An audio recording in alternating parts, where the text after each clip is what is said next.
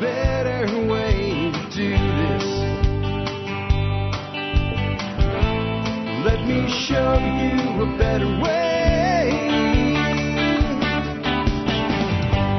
You don't have to think. And we are live. Welcome, folks, to episode 3360 of the Survival Podcast. I've got a great guest on today, Morgan Gold. Morgan is now one of probably the largest kind of permaculture farm-type homesteading influencers on the planet.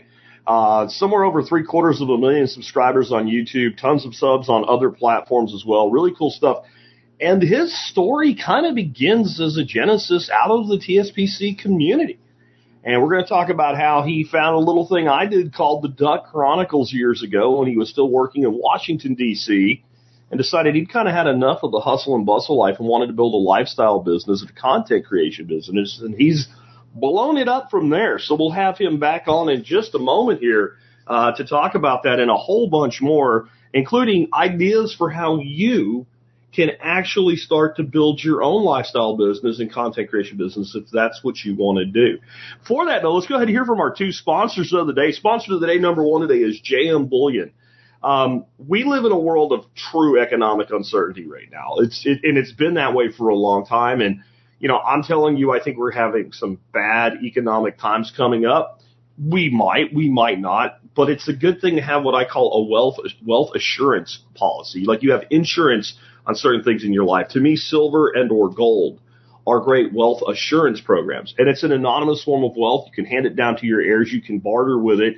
And there's just no reason to pay more for it. It's all the same. That's the point of silver and gold. A silver eagle's a silver eagle. So go to the supplier that's backed this show now for 10 years, that has better pricing than some of the bigger companies like Lear Capital, Monex, AppMex, et cetera. And I actually have a personal relationship with the president of the company should there ever be a problem, though I haven't had to contact him or anything in about 3 years. But I'll tell you something about Michael Whitmire that runs JM Bullion. In the very beginning, there were a few problems. And when I brought those problems to him, you know what he told me? Thank you. That's the kind of person I want a long-term relationship with as a sponsor, and we've done that now for 10 years. Plus, everything ships free, and you get a discount if you are a member of the MSB. Next up, hey, since we're talking about wealth, how about John Pugliano and the Wealth Steading Podcast, where you can learn to grow your wealth like you grow a garden. John is one of us, too. He's a ham radio operator. He's just a great dude. He's on the expert council. He is just a good guy, and he is the kind of guy that doesn't believe in doing something for someone else until you do it right for yourself. So John had a regular job like many of us. He made himself a self-made millionaire through investing before he got his licenses and started working for other people. He now does that as a full-time gig. He also does this podcast out a few times a week. It's short. It's concise. It's the kind of things that you want to know about. So make sure you check out John Pugliano with the Wealth Steading Podcast if you haven't done so. And remember, he is an expert council member. So if you got questions for him about the stock market, about investing, about ham radio even, send them on in, and I need more questions for John. I don't have any content for him for Friday's show. With that, let's bring our special guest on, Morgan Gold. Morgan, man, welcome to the Survival Podcast. It's good to see you, Jack. I mean, this is like, I feel like been years thinking about like coming on here, so I'm pumped. Up? Of course. Oh, can you hear me? There you go. Okay, hey, I'm super pumped to be here, so thanks for having me on, Jack. Great. I don't know. Somebody's asking in the chat why somebody's mad. Maybe there's people that don't know. We are simulcasting today. So we're on my channel and Morgan's channel both. So if you are one of Morgan's followers and you're like, what's going on? Who's this Jack Spirko guy? We have agreed to this in advance. No, Morgan's. Yeah, but we haven't been hacked. There's been no hacking. This is all legit. No hacking. Morgan, actually, we're gonna dig into it now. You kind of actually got your start from something that I put on YouTube. And for your folks, I'll say I'm not really a YouTuber. I'm more of a podcaster that uses YouTube. But years ago, I did this little thing called the Duck Chronicles, and somehow that kind of hit you and set you off in the direction you went in. Can you kind of talk about that? Yeah, sure. So it was about, 8 years ago or so, and I was living in Washington, D.C., working a job I was really unhappy with, living in a city I was really unhappy with, and I had this plan of like, hey, maybe someday I want to go start a farm, but I wasn't even sure like what kind of farm I was into. And I think somewhere down like the researching rabbit hole, I started thinking about ducks. and I stumbled on a video series that you made back in the day called the Duck Chronicles, which was, you basically would go out there every morning with some ducks that you just got and you were raising them in a shed, and you talk about, hey, here's what's happening and here's what I learned, and kind of like each of those steps. And that got me thinking about, oh wow, maybe the first thing I do with a farm, if I were to ever start it, is raise ducks. And so, yeah, guys, back when I was just dreaming of starting a farm, like Jack's podcast and his videos were like one of those things that I would listen to, and it would sort of both inspire and motivate, but also educate a little bit. And ultimately, as I started even thinking about things like the duck egg business, there was some stuff that I stole directly from you. And probably the biggest thing, Jack, that I've stolen from you over the years is all ducks go to bed. In that I trained my ducks to go to bed based on the same method that you did. And I even was saying the same thing of like, all ducks go to bed like each night to like get them to go into their house. And so, yeah, there's a lot of stuff I stole from you over the years, and it was so much rooted in that Duck Chronicles series. Yeah, and I don't consider it stealing. I mean, we put out content as creators, and the only thing I ever ask, and you've done this, is if you use my content, especially if it takes off for you, credit it. And I've seen several videos where you credited us as kind of the genesis of that. And there's a video you had that it cracked me up because it was all these people that follow you that had trained their ducks to go to bed with all ducks go to bed. And the one girl in it I thought was the funniest was there was a cormorant sitting on a post. And she's like, all cormorants go to bed. And that actually tickled me more than just about anything else in that video. But, it was kind of the reason I even started Duck Chronicles was I wanted people to learn more about homesteading and permaculture. And I'm like, there's nothing trickier than a baby duck, man. You get people looking at little ducks, and people's kids were watching that and all. But I never really expected that it would lead someone to go out and build an entire business.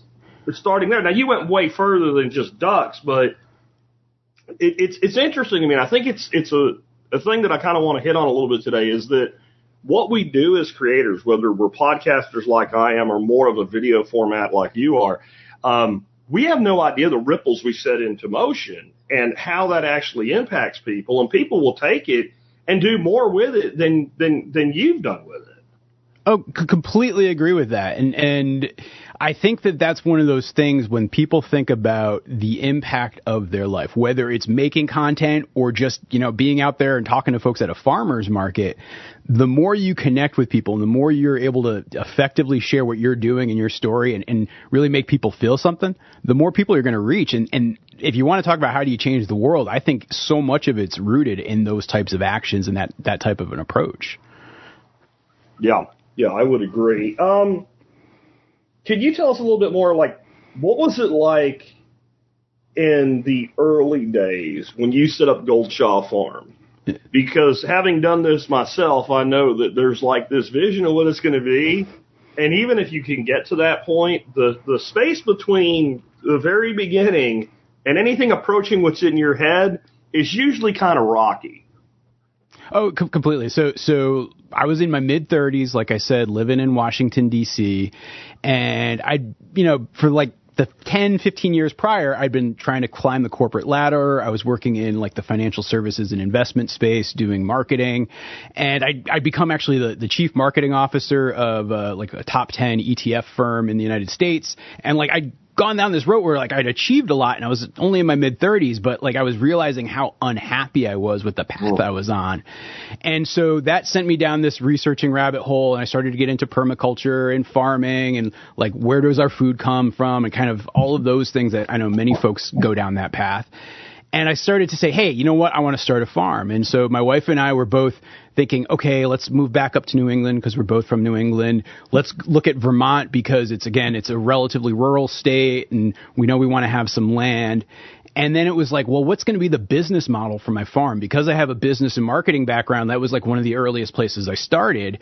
And I started to look at like, what's the different markets that I could be in? And, everybody does backyard chickens here. Everybody does, dairy around here. And so I started to say, well, nobody's really doing duck eggs. Maybe there's an opportunity. And so that's where, I got into, like I said, Duck Chronicles and researching. And there wasn't like a lot of content online at the time about how to raise ducks and how to even turn ducks into a business. And so some of your stuff was like the earliest foundational stuff I found. And that was my year one plan. And so eventually we bought the farm here. I quit my job in DC, took a job here in Vermont where it was like a 50% pay cut. It was a career step backwards, maybe 2 steps backwards, but it was something that was going to let me live here on the farm and be able to start a farm, which really was my dream. I made the decision too to like, hey, why not I start documenting that process of starting the farm? Because if I have these duck eggs, eventually I'm going to need to sell them. The way I can get an audience to buy them is basically show them the process. Here's what goes into your duck eggs. And so that's how I started making, basically a weekly video each week as I was going with getting things going. What I didn't expect is for the content to take off even more so than the ducks. And honestly, if I look at my businesses now for the farm where we do, beef, we do geese for meat, we do hatching eggs, we do tree seedlings, we have a whole diversified portfolio of farm businesses. Duck eggs are a tiny, tiny fraction where I barely do anything with that anymore. But if I looked at my plan on paper when I started in the spring of 2018, that was like, I wanted to be like the duck egg, impresario of New England. And like, you've got to be willing to like adapt and evolve and move as you learn things. And I think to me, that was like one of the biggest findings right out of the gate. Yeah. I mean, we actually had a small commercial operation for a while with duck eggs. We were selling to restaurants and things like that. But I think we were able to do that because we're sitting just outside of a metroplex of 6.2 million people. And it's a little different in small town America. But the one thing you find with duck egg customers is they're loyal. And so they're a good kind of platform to either expand from or an entry point. And if you don't sell them all, you can eat them because to me, they just taste better. Right. Well, I'll get to that in a second. But here's the thing, and this is the flip side, and this is where for folks who are doing research and dreaming of stuff, a lot of stuff you're not going to ever know until you start doing it. Yeah. Because for me, I was like, we're not too far from Boston. We could figure out ways to distribute down there, and we could figure out this and that. But we are in the, poorest corner of the second least populated state in the United States in a town of 700 people here. And so there wasn't that market. And then I was finding things like, well, gosh, duck eggs are filthy, so your labor for cleaning is a lot more complicated. And so, like, there were a lot of issues there that became harder to deal with. But what I found is, as a side part of it, hey, look, I've got an audience that's all around the country. How do I have products that are shippable? Eggs are very shippable. Hatching eggs are shippable. And so it led me to evolve the business based on the opportunities, but I wouldn't have thought of any of that if I was just, back in 2017 trying to make my business plans and come up with stuff. And so how you be adaptable is like so important to that stuff. Yeah, agreed. I mean, we had one restaurant we were doing 80 dozen a week to. Wow. They were at the limit of how far we could make it work for them, though. Because we weren't into deliveries. We had people picking up, and they actually liked our product enough. They actually paid a courier to do every other week to pick up 160 dozen. But then eventually we lost them because they decided that it was too much of a logistical challenge. And then we had geared up, and then you got to find some place for that much product to go. And we were able to do it, but eventually we decided to scale back. We started homeschooling my grandkids. And like you said, there's a labor factor in duck eggs that's not in other eggs, right? And one of the things you hit on really great there is the whole concept of hatching eggs. So I liken this to, you can go buy a bunch of dry beans for £1 for $1. But if you break them up into little packets and call them what they are, seeds, you can sell them for $1 a packet and sell, 50 packets of seed. And people will pay more for hatching eggs than just duck eggs. But the big difference is you're making sure you have a Drake ratio where you got good fertility levels and you don't refrigerate them, right? So you do less work and you get more money and you have a shippable product. And I think that's a really smart move. Oh, completely. I mean, actually, it won't be the biggest business of the farm this year, but it will be probably the third biggest business is actually goose hatching eggs, right? Oh, wow. Where, we've got a breeding flock of about 24 geese, plus, we hatch out a ton. And so when I look at like the business life cycle of my goose operation, it starts in February and I'm selling, 4 goose eggs for about $70 a pop when I ship them for hatching. Then once I hit about April, I take all of my goose eggs and I just start hatching them myself here on the farm. I'm selling live goslings in like the May time period, and then I'm just doing weekly hatches all the way until they stop laying in like mid-June somewhere. And then once I'm at that point, I'm just raising out all these geese that I have left that I haven't sold, and then those are the birds that I'll cull at the end of September as essentially meat birds. And so, you know, how you stack the different parts of your business too, I think is an important thought for like getting a farm going, where it's like, what's the life cycle of the animal and what's the life cycle of what happens there? How can you have a life cycle for your business? So I don't have to sell all my eggs for hatching. I don't have to sell all my goslings for people who want birds. There's always an end market at each stage of the game. And so it's like, think about that cycle. And it's like, you know, I can see why people will pay that for eggs. Look at what people are paying for goslings right now. I've got Metzer Farm up. They're one of the better suppliers of chicks and goslings, et cetera, that I know of. If you want guaranteed female pilgrim geese right now, first of all, they're not in stock. You got to wait for them. But for 1 to 15 units, you're talking $66 a bird, 31 for females and 39 for unsexed. And I'm sure you've been through it. You know, when you buy unsexed birds, you get mostly males because it's whatever's left after they culled enough females out to fulfill their orders. I'm not saying they're doing anything, you know, unethical, just how it works out. So that's if somebody wants a small flock of geese, that's an expensive entry point. And if you can buy eggs and hatch them yourself, you can save a lot of money. Oh, and this is where, you know, I know that when I first started making videos and when I first started the farm operation, I was known more for ducks. Ducks are a very, very tiny part of what our farm does these days. Yeah. Because so much of what I've focused on is actually geese, because I find them to be superior because, one, they're a little bit less messy and chaotic than ducks, like goslings versus ducklings. Not a ton. I mean, they're not as easy as chickens, but they're better. And then two, actually, as I raise them, they're a lot cheaper in terms of what it takes to bring them from a gosling to an adult. So, for example, about 55 or so, 60 goslings that I still have on the farm that, I mean, they're not really goslings, they're juvenile geese. They don't eat grain. Like, I'm not feeding them anything, and I haven't fed them anything since probably the last week of June. They are entirely just on pasture. I'm moving them to different parts of my permaculture orchard and like basically letting them eat, and then they go, and then that's all they're eating. And that's pretty much all they'll eat. I'll probably try to fatten them up a little bit with cracked corn towards the end of September just to get my weights up just a tad. Yeah. But my input costs on those birds are like nothing right now. And so that shifts the economics of what I can charge per pound for goose meat. I can talk about really the sustainability, carbon footprint, and everything you think about when it comes to the benefits of goose meat.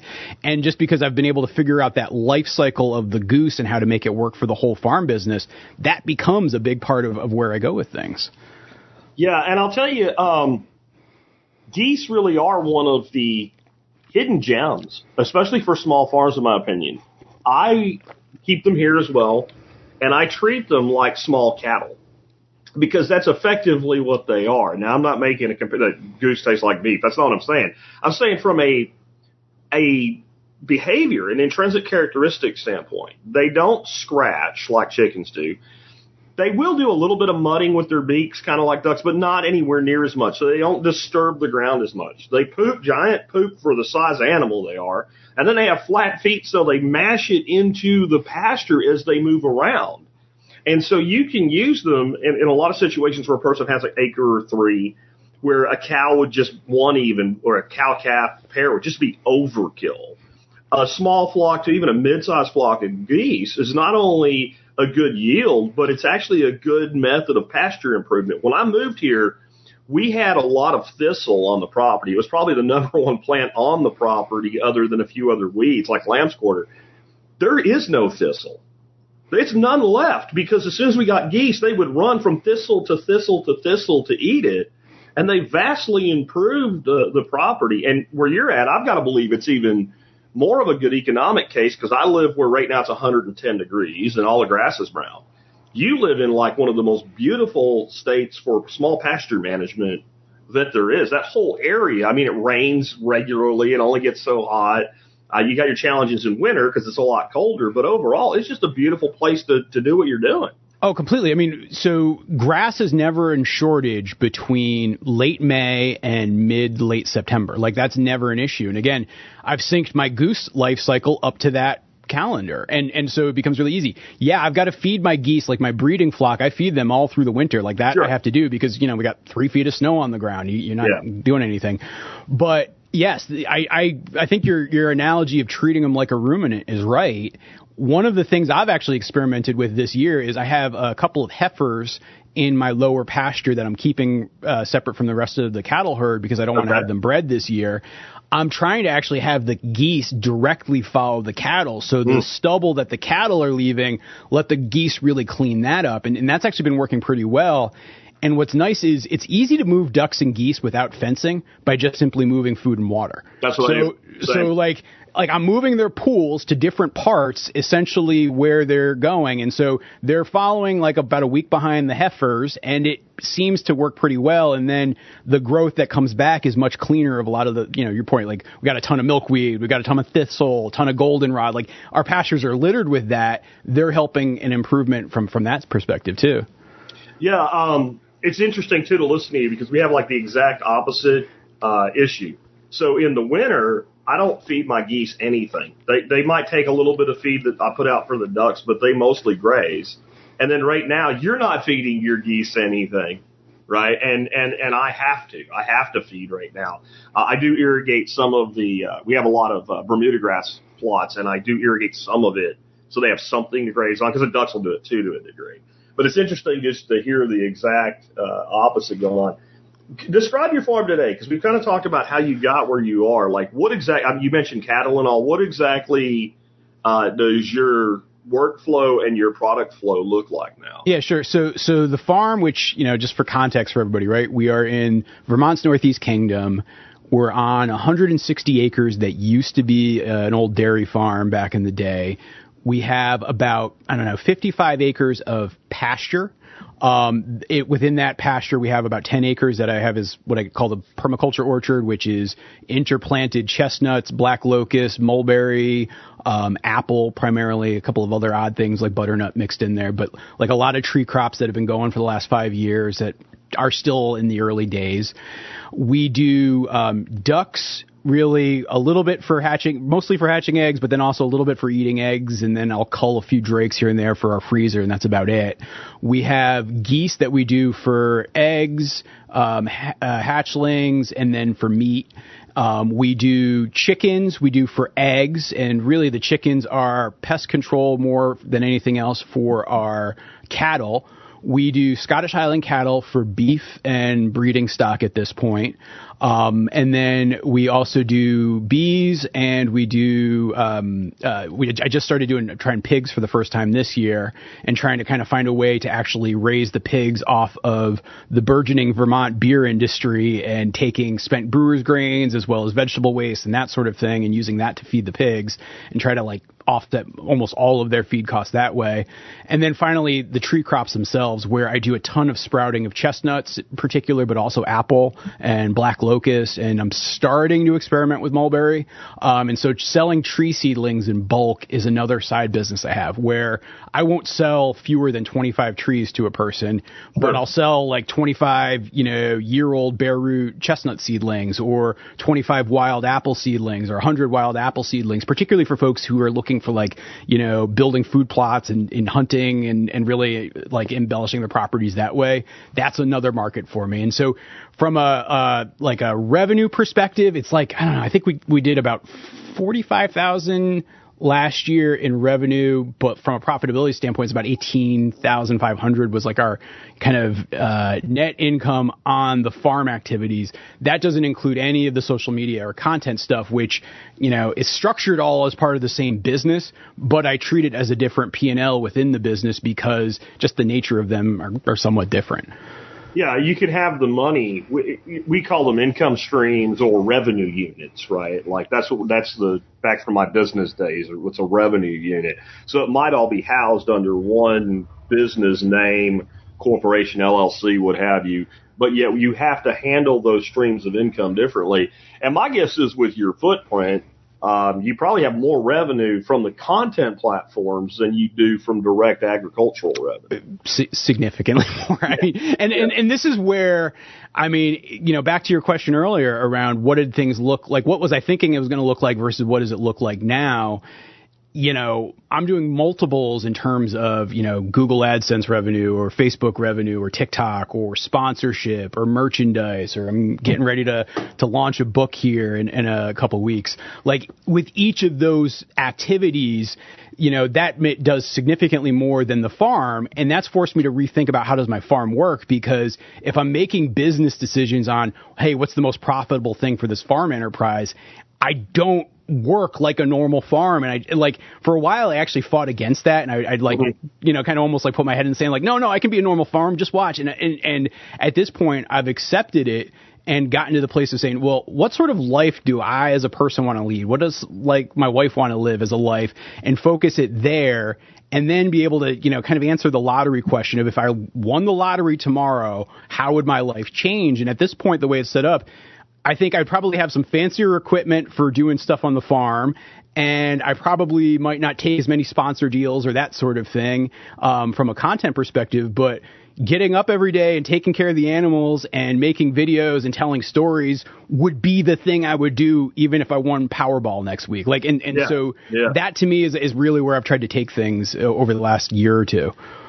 Yeah, I think I'm in the same boat, except if I won Powerball, where you're talking hundreds of millions of dollars, I would probably go to a couple of my neighbors and start laying down stacks of bills until they sold. Right? Just expand, but I wouldn't do anything any different. I would just have more property. And the one neighbor, I think I'd buy her out just so my friend could have the place. I mean, right, exactly. I mean, and that would be, if I won the lottery, that would be what would change. But the fundamental dynamics of my life actually are very much in line with the way it is. Like it played out this morning and it's playing out today. Yeah. Let's talk a little bit more about the types of animals that you have on the property, because cattle is something that interests me. With the numbers you gave, I just have to see the cattle operation has to be a fairly small number of head. So we're at about a dozen head of cattle, handful of cows, a couple of heifers, a bull, a steer that's going to go off to processing next year. And it's sort of slowly building in terms of what that's going to be.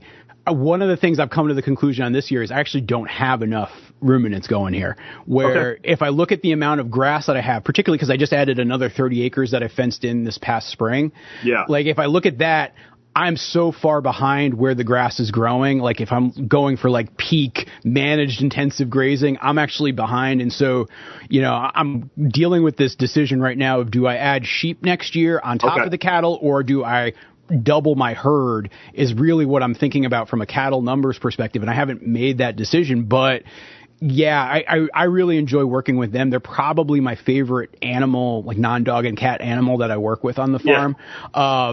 It's just a matter of, do I want to continue to diversify, or do I want to just focus on scaling up? That's the debate I have. But again, I don't come from an agricultural background. Before 2018, I didn't even own an animal as an adult. I hadn't had anything since I was a kid, and I had a dog. And so the idea of how do you slowly step into animal-based livestock management, that's where, yes, poultry is the gateway drug. For most people, it's chickens. For me, it was ducks. But then as I added things, it gave me confidence that in 2021 was when I actually added the cattle, in the fall of 2021. And so I started there with 5 animals, started to calf, and I've been slowly building that herd. And that's been an experience that I had. And I'm glad I went slowly in, and that's been very much how I try to tackle it.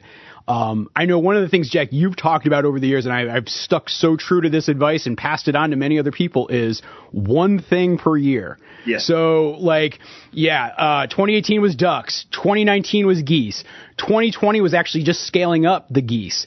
Yeah. 2021 was cattle. 2022 was actually really scaling up the cattle. 2023 actually has been doing the pigs. Next year, like I said, it's either scaling up cattle further or... trying to add like 10 things at once, because that's like the ultimate recipe for farm, business, marriage failure, is like doing all that at once.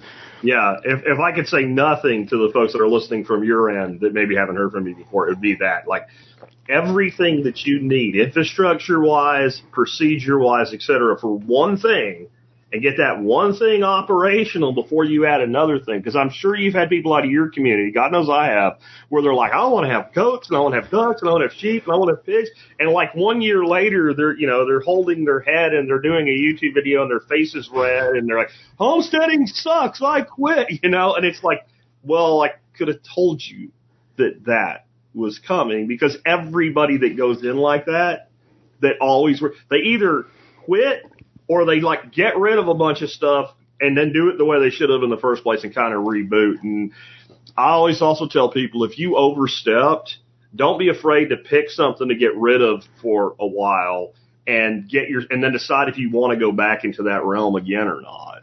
Completely. I mean, like I'll use pigs as the example. I decided to do 3 feeder pigs this year and just see, do I like it or not? And do I want to make that a core part of what I do? And my experience has been, they're okay. Like, I'll probably have pigs again someday on the farm, and I'll probably do it the same way. I don't think I'm ever going to get into breeding pigs. But like, they're fine, but I'm guaranteeing you I'm not going to do them next year, because 1, I don't think we're going to need the meat, and 2, like, I just don't love working with them the way I love working with managing grazers like cattle. And so, sure. Now that I have that learning experience, I can say that very definitively. And now I know where I want to take the rest of the farm, and like focusing on more ruminants next year is a big part of what I want to go. And it's from that experience. But if I tried to do the cattle the same year I did the pigs, I probably would have hated both and not done either ever again. And so it's recognized that you got to like keep adding one by one versus doing all the things that you want right out of the gate. I know people that love working with pigs, but also I remember you talked about the lottery earlier. I was watching a show about people that won the lottery, and I don't even remember what the context was. But this dude won like $9 million in Nebraska or somewhere, and he had pigs. He was a pig farmer. Like, that was his main business. And they said, well, what'd you do after you won the lottery? So the first thing I did was get rid of every pig that I have. He's like, I'm done. So, like, and that's the thing. As you go through this, then you move slowly. You figure out what you really enjoy working with. Cattle can get a little kicky and angry and stuff, but pigs can get really mad sometimes for no apparent reason. Cows tend not to do that. You mentioned sheep. That's funny, because I was thinking that as you were talking, like, if I was going to add something to what you're doing, and I think it's a good niche. I'm sure you're aware of Greg Judy, and he's basically got everything you need to know documented and available. The one thing I think that makes them a really good fit for a lot of people, especially on smaller holdings, is I think as long as you can educate your market, it's a little bit easier to sell someone a sheep, for meat, or a lamb really for meat, than a cow, because of the size differential.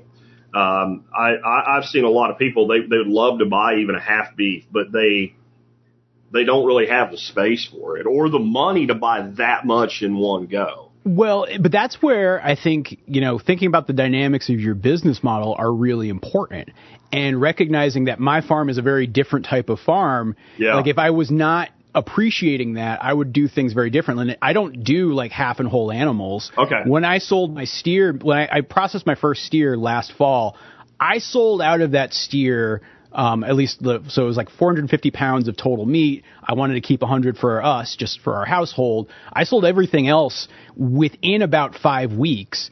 And part of the way I was able to do that, I wasn't going to farmers markets and doing that sort of thing.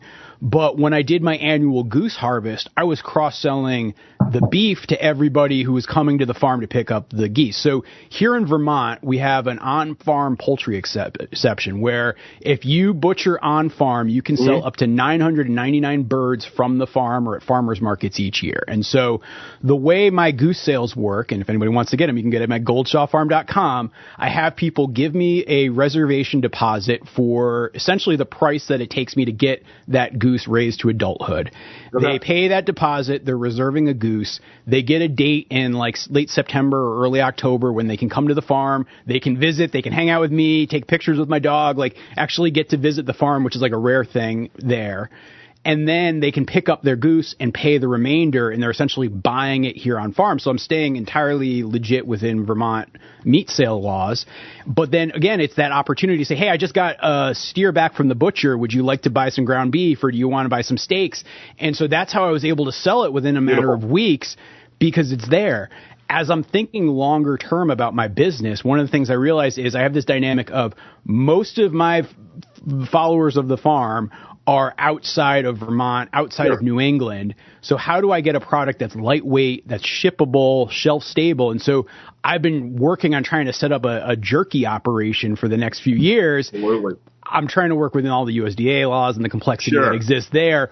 But that's my long-term vision. And so that's where, well, if I could do something with, both like mutton as well as beef, and it's like, essentially dried meats, like that actually I think is my long-term vision for where things are going to go. But again, that's for my model for how I have this reach kind of across the country.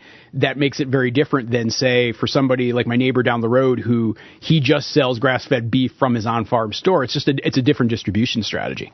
Yeah, there's 1,000 ways to skin the cat, right? I mean, like one of the most profitable things we ever did that was the least amount of work is we did turkeys, and we would do a certain number every year. They were out in pasture all the time. Once they get past about 5 weeks of age, they stop trying to kill themselves, and they become indestructible at that point. Up till about 5 weeks of age, they'll stick their head under a waterer and kill themselves or whatever. Once you get them out and about, there's no work. They get huge. Our largest gobbler, the last year we did them, dressed weight was 56 pounds for a turkey. Who's got an oven that big? No work. We took, for that Thanksgiving, I kept that one for myself. I took one side of the boneless breast. It was like a brisket. It was 9 pounds from half of the turkey breast, no bone in it. The necks on them were like my forearms. I mean, you could use a neck for a meal for 2 adults, no problem. But the way we sold them, we did nothing. You came here, you picked your bird or your birds. You had to reserve them in advance because we sold them all out like the first week we said they were going to, before we even had the pulse, we had them all sold. And you self-process or take to a processor, and you paid on the dressed weight on the honor system. No one cheated me, no work, bird goes away. 2 days later, guys like bird weighed out at 42 pounds, and you give them a PayPal address, sends you the money. And it was a fantastically easy thing to do. And you've got a lot of people asking questions here in the live stream. I'm trying to star as many as I can so we can hit them toward the end. But like that kind of thinking is how you make these smaller a lot of people are asking about smaller properties right now. That's how you make these smaller properties work. I mean, I put 3 turkeys boned out in the deep freezer one year for myself, and it was over 100 pounds of meat from 3 turkeys. That's a lot of production off a 3-acre property, and I sold another 25 of them. Oh, completely. I mean, look, here's the best small property business you can be in, and it's tree seedlings by far. I agree. Like, not even like close in that, like, I will bury 2 5-gallon buckets this fall with chestnuts and, wet sand, and I'll bury them underground, and I will unearth them in late May, throw them in a garden bed for, 6 months, and then I'm charging, depending on how many quantity, like between $5 and $9 per seedling that I'm able to turn around.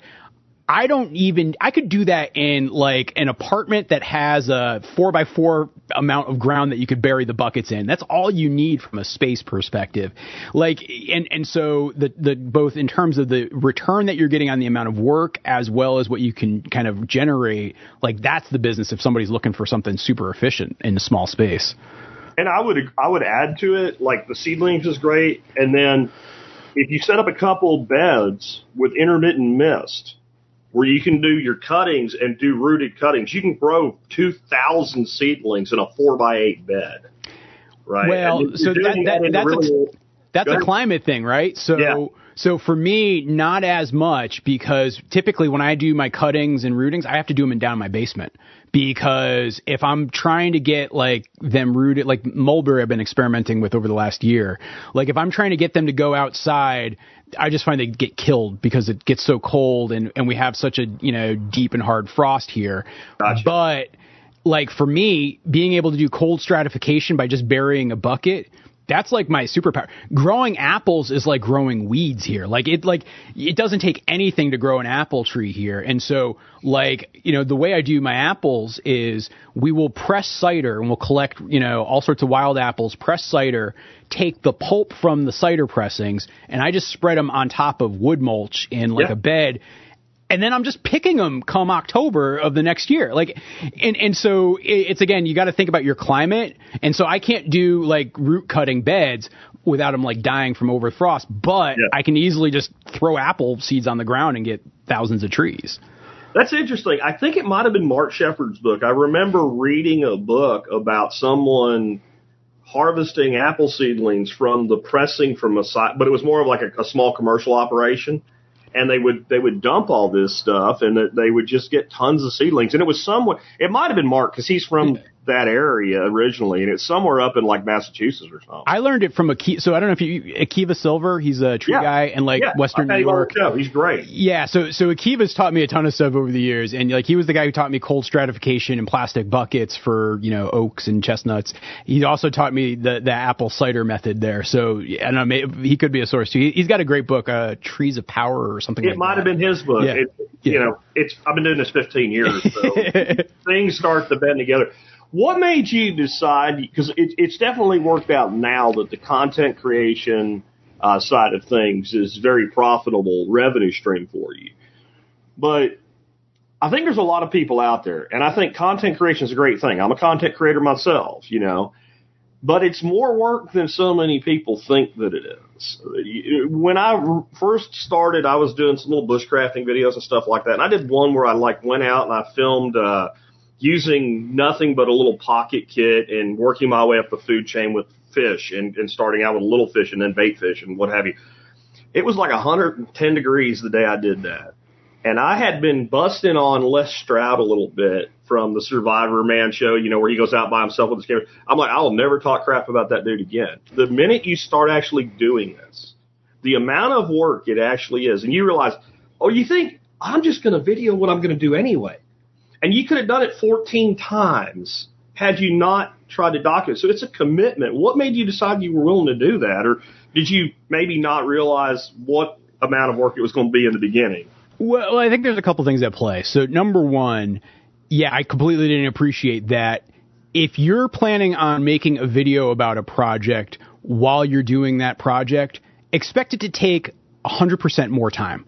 Yeah. So you will literally double the amount of time and work it takes to just even shoot it. Now, I'm not even talking about editing. I'm just saying just to shoot it, it will take you twice as long to do that thing. So I did not appreciate that at all. And I think that's like a warning to anybody else out there.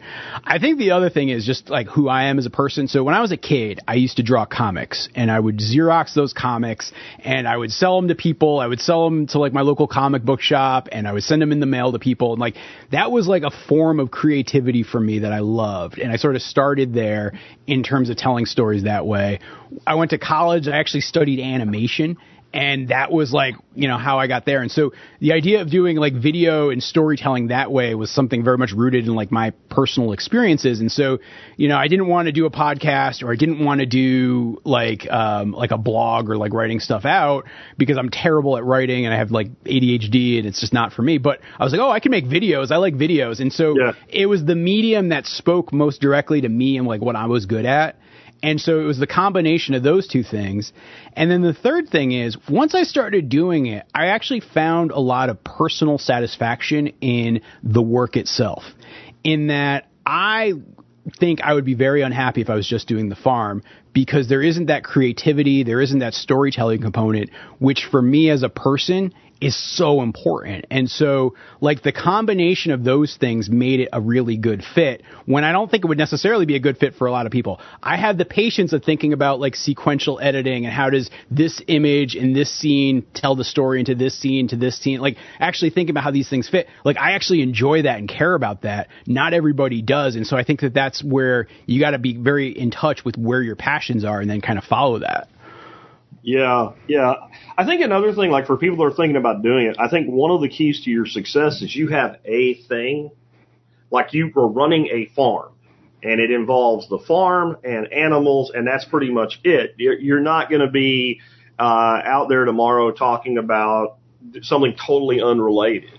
And I find like it depends on the medium you're in. If you're a podcaster like I am, being diverse in subject is useful. I'll never have the YouTube presence that anybody who really laser focuses does, because people are consuming that content. They're like, well, I didn't follow you for that. I followed you for this thing. Like, so when you look at some of the biggest channels, like you have a farm channel, or one of the guys I follow, he's a fishing guide. Or, there's another guy I follow, Guga Foods. It's all food. And it seems to me like if somebody wants to be in, especially the more visual, the more you want to focus on a niche. Would you agree with that? Yeah, I think that initially that is a big part of it. And I think the thing that, like, look, I'll be very candid. The thing I struggle with today is part of where I'm trying to go with my content is how do I broaden out? Yeah. So recognizing that there is a ceiling to how big you can grow in terms of doing farm content. Like, and I'm about to bump up it. Like, it's about 1 million-ish or so. And like, then it's like really hard to grow beyond that. And I'm just on YouTube as the example. And so how do I diversify and spread kind of what is the value I'm offering my audience? Because I think that that's actually the most important thing. It's like, how do I start to tell stories? Like, for example, I'm doing this now about different farm crimes, or how do I start to tell stories about other things in my life beyond just the farm? And like, it's something that like people don't always like. And like, those are always my worst performing videos. But again, if I'm following what I care about and I'm doing what matters to me, I actually do think you ultimately find an audience for those things, but you have to recognize it's not going to be easy to evolve and do that. And I think that's the big trade-off. I do think, though, to get started and get going, focus on one thing and make it very visual and make it so that you're thinking about people who would be the people who would be interested in something like that. Like, those are the pieces you got to be focused on to get the ball rolling. What I'm personally struggling with now is how to diversify and get broader and reach more folks. That's a hard next step, and I'm very much dealing with that now. So how have you managed to balance your demands with running a farm, because that's work, with the content creation, because that's also work? I mean, basically, it's like 2 full-time businesses. Well, see, I used to have a third full-time job. And so when I quit my full-time job, so I have only been doing this full-time, like just farm and content stuff since January 2022. Up until that point, so from May of 2018 all the way till then, I was doing those 2 things. Plus, I had a full-time job working at an insurance company. And so, and even before the pandemic, even like I had to commute an hour each way in each direction on top of it all. And so, like, the magic that happened, like when, I had to start working from home, it's like, okay, great, I saved 2 hours a day. Now I can kind of actually balance some things out. And then when I quit my job, it was like, oh, wow, now I can save another 9-10 hours a day, 5 days a week. Like, that freed it up. And then, I mean, look, this is a luxury that I think I have that a lot of folks other than I don't have kids. My wife and I have no plans to have kids. We don't want kids. Like, that was something that we talked about when we were dating. That's a time commitment. I don't necessarily do lots of other stuff. Like, I don't have other hobbies. Like, this is what I love doing. And so because of that, other than maybe like playing NHL 94 for 15 minutes just to clear my head, I don't have like a lot of other hobbies and things that I do. Like, this is what I do. And I think that makes a big difference. I definitely think so. Now, especially young kids are work. Now, you get them up to a certain age, train them up, they're workhorse. But you have to balance that too. Like, you got a very narrow window when they're not like, hey, I'm going to go do my own thing and taking off, and when they're actually helpful. But yeah, I mean, there is no doubt. I raised my son up to, going out on his own about the time we really started doing this. And we started having my grandkids here because we do homeschooling. And we're like, I don't know if we're up to this now. We did this already. Kids are wonderful, but they do take energy, especially as you get older. Yeah, I mean, I would struggle with that. Like, I have lots of friends with kids between, the ages of like 2 and like 22. And watching the different battles that you have at different life stages, I think like thinking about that as a way to make this job easier, I think would be a losing equation at any life stage you got. You know, your kids are going to be who they are. They're going to be their own people. You got to almost like give them the right tools and let them do that thing. If you're banking on any of that to make your life easier, I think you're setting yourself up for failure there. Yeah, I think that's not the reason you have kids, though. I do have a friend who has like 14 of them, and they've got them as a crew, man. They've got them taking care of each other and all, but that's not me either. I enjoyed having one. It did make things kind of easy. The big thing with one kid is when something's broke, you know who did it, right? There's so many things you don't deal with, like she's on my side or whatever in the back of the car, because we got 2 grandkids here every day now, and they deal with stuff like that. Anyway, moving on, like how have you had your approach change since you began documenting your experiences? I haven't watched a lot of your videos recently, but I watched a lot of your earlier videos when people kind of turned me on to you. And I know even then I could see an evolution going on. I think I've gotten crisper in like the types of stories and like really focus it on what's the story I'm going to try to tell with this video. And so I think that's one shift that's like happened over the years and something I learned. And like for anybody starting out now, like I would strongly advise you to be like, what's your title? What's your thumbnail? And what are you giving somebody by virtue of watching it? Like what's the benefit to your audience? Like if you're not thinking about those 3 things before you even like start shooting footage, I think you're only making your job harder. And so for me, as I've streamlined things and tried to like get more efficient with it, like focusing on those things has been a biggie. I think the other shift in evolution is recognizing that like content is changing now, and it's always changing, but like, you know, the role short form plays versus long form. I feel like when I first started making YouTube videos, I would see somebody like Justin Rhodes and be like, oh yeah, look, like a 20-minute vlog is what I should make, and that's what every video should be. But now it's like, that's not what YouTube actually likes, and that's not what it rewards. And if you think about YouTube as like in the YouTube algorithm as like this entity that is essentially trying to keep people watching for as long as possible so they can serve as many ads as possible and charge as much for each of those ads. And you just think about it as like YouTube has that selfish interest. How do you help feed and scratch that itch for YouTube? Like that's now recognizing that what they want is more short form and there's more short interaction, and that's what the audience is looking for. And so how do I do things like, you know, like we've got over 2 million folks on TikTok, for example. That has been a different way to tell a story. And so as YouTube's evolved to copy TikTok, I've been able to take a lot of what I learned with TikTok to my YouTube. And it's like, how do you think about that cross-pollination? I think that's maybe the third piece to like what's shifted over the years. Are you using long form to create short form, or are you making dedicated short form videos? My experience has been short form created for the sake of short form almost always performs better than, you know, long forming. And like, you know, there's lots of folks who will talk about taking clips and doing that. And there's some benefit and it can help you. And it, you know, it does make you a little bit more efficient. But I basically, when I do my content planning, I'm planning on my long form pieces, which are like my long YouTube and long Facebook videos. And I basically take my long Facebook or my long YouTube videos and then cut them down and make them Facebook videos and match what the Facebook algorithm is looking for. When it comes to my short form, I'm actually typically starting with my TikToks. I'm editing those TikToks and I'm making them, each one is like a unique individual one.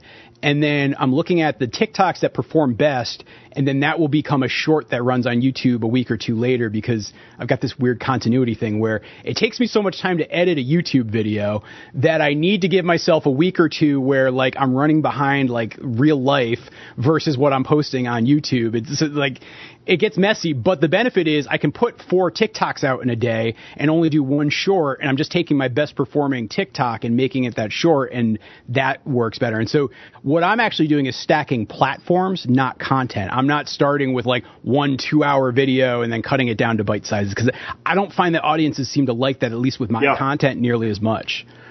Yeah, I find the cutting out pieces that I've just really started doing this work fairly well for podcasters, because there's tools, and I want to talk a little bit about AI in a minute, because I know you're kind of a fan of leveraging these tools. But it seems to work pretty well for podcasters because you're doing what we're doing right now. I think when you get highly visual, my experience in just consuming content in short form is you can tell a lot of the most successful producers, they built that for the platform. It wasn't an afterthought. It wasn't an also-ran, especially when you look at things like, homesteading and farming or like cooking videos and stuff like that. There's some guys on there that 2, 3, 4 million followers, and they don't ever speak. All they do is like have symphony music playing and cook amazing food, and it's a minute and a half video, and it really works. But you can tell it was made for that audience, and I think that if you really want success on some of these platforms, you have to somewhat tailor to them. Completely. I mean, like, look, some of my best performing short form videos are where I actually just take like a little tiny camera like this and strap it to my cat or to a goose or something like that. And like, it's just, 60 seconds of a cat going crazy kind of thing running around the farm. Like, that works really well for that. Actually, if I look at my retention rates on YouTube, whenever I include one of those segments in a long form video, usually they don't do nearly as well because that's not what the long form audience wants. And so, exactly. I actually think you're better off building short form. If you're very visual and it's very story based, building short form for short form and long form for long form, and like really scratch that itch and find how do you make the different platforms work together for you versus making the different pieces work. Yeah, I think there's like, the short form is more, and I think if you don't entertain, I don't think you're successful in any form of content creation. So I don't mean anybody listening, don't take this the wrong way, but I think it's more entertainment oriented in the short forms. Like, it'll give you an idea or something, but it's not as educational. Like, I can't teach you how to manage a duck flock in 2 minutes, but I can. You see what I'm saying? I do, but I actually don't necessarily agree that that's a distinction between short and long form. Okay. It's easier to do education within long form, but if I look at the vast majority of my videos, I think I fall much more in the category of entertainment than I do in terms of education. And it's not because it's long videos, it's because the thing, back to that point I made earlier of what's the value you're giving your audience. Mm-hmm. I want to give my audience a good story. Like, that's like the number one thing I'm usually going out there to do with each video. And like, how do I make this interesting and how do I give them a good story and how do I kind of share the emotion that I'm feeling with them? Like, that's what I'm shooting for. That's not an education thing. Yeah, they might learn some things along the way, but the primary objective is entertainment from my eyes. And so I think it's more about that. Versus like if I was going to go out there, like I haven't done a tutorial video in years, only because I don't think people watch my videos because I'm not that good a farmer. I am still very much a beginning farmer. I screw stuff up all the time. I think the benefit you get from my stuff is it's going to be a good story and I'm going to be very honest about what I do well and what I don't do well. That's a different type of value I'm giving the audience. I think that's a really important thing. There are too many people creating content that are like, I call it the Instagram phenomenon. Everything's hard hands and everything's perfect and nothing ever goes wrong. And the niche that's probably the worst for it is the tiny house niche, because you talk to people that actually lived in one, about 10% of them still live in one in 3 years. And those 10% love it. The rest are like, it sucks, but all the pictures are always reading a book or whatever. Everything's always perfect. And I think people, one, are entertained by screw-ups, it's again, the other thing is they feel better about themselves because they realize, like, well, this person that dedicated their life to this has problems, and to me, it's just a thing that I do, like, I have a garden in the backyard or a few birds or something, and I have a problem. Well, then it's okay. They feel a little better about it as well. And I think that's where entertainment becomes edutainment, because by watching someone's mistakes, you learn what not to do without going through the pain of doing it to learn not to do it. And a lot of times it's not really that you did something wrong. You did a thing wrong. You did 20 things, and one of them was the mistake. And if I watch a 20-minute video, and even if you're not trying to teach, if I see that one mistake is the one thing that boogered you up, that's worth a great deal to me. And I think that's where you end up with followers that really support you because they feel like that one video from 3 years ago saved me $10,000 of stupidity that I didn't have to endure because he did it. And that, I think, is incredibly valuable to people. Oh, completely. And I think the vulnerability of showing your screw-ups and what that does to really kind of show people, hey, you're human, I think that's really important too. And I think when it comes down to it, it's very easy to see through the frauds on, content and social media. And like, you can't fake it. Like, it's very hard to fake it consistently for a long period of time in front of a lot of people. And so the more you can just get comfortable with saying, hey, I'm just going to come out here naked and that's me. the more you're comfortable with that, the easier it gets to, I think, make content that connects with people. Is there a point where you kind of realize like one side was influencing the other side, where that maybe because you were doing content, you were farming different, or because you were farming, you were doing content differently? I think it's probably been that way since 2019, that it's always like that. Where, like, even now, I farm different. Like, I've said this earlier. I farm differently than I would if I was not making videos. And it's recognizing that my business model for my farm is different. I have a friend, and she has a goat yoga business where she's like, she's raising goats, but she's also doing agritourism, and she's charging $125 a ticket for people to come on a Saturday morning and sit next to the goats and have the goats climb on them while a yoga instructor does her thing. That's a different business model than what I have to deal with. Yeah. And it's just recognizing, hey, we're all going to have our unique quirks, and you have to, if you want to make your farm successful, you've got to recognize what your inherent strengths and weaknesses are and work within it. And so yeah, 100% that my, I probably wouldn't still have ducks if I didn't have people who watch my videos because they'd want to see the ducks. Because if I'm just evaluating it on a business level, it's kind of a loser business for me. Like, I should just simplify my life and get rid of them. But I like the ducks. They're kind of fun.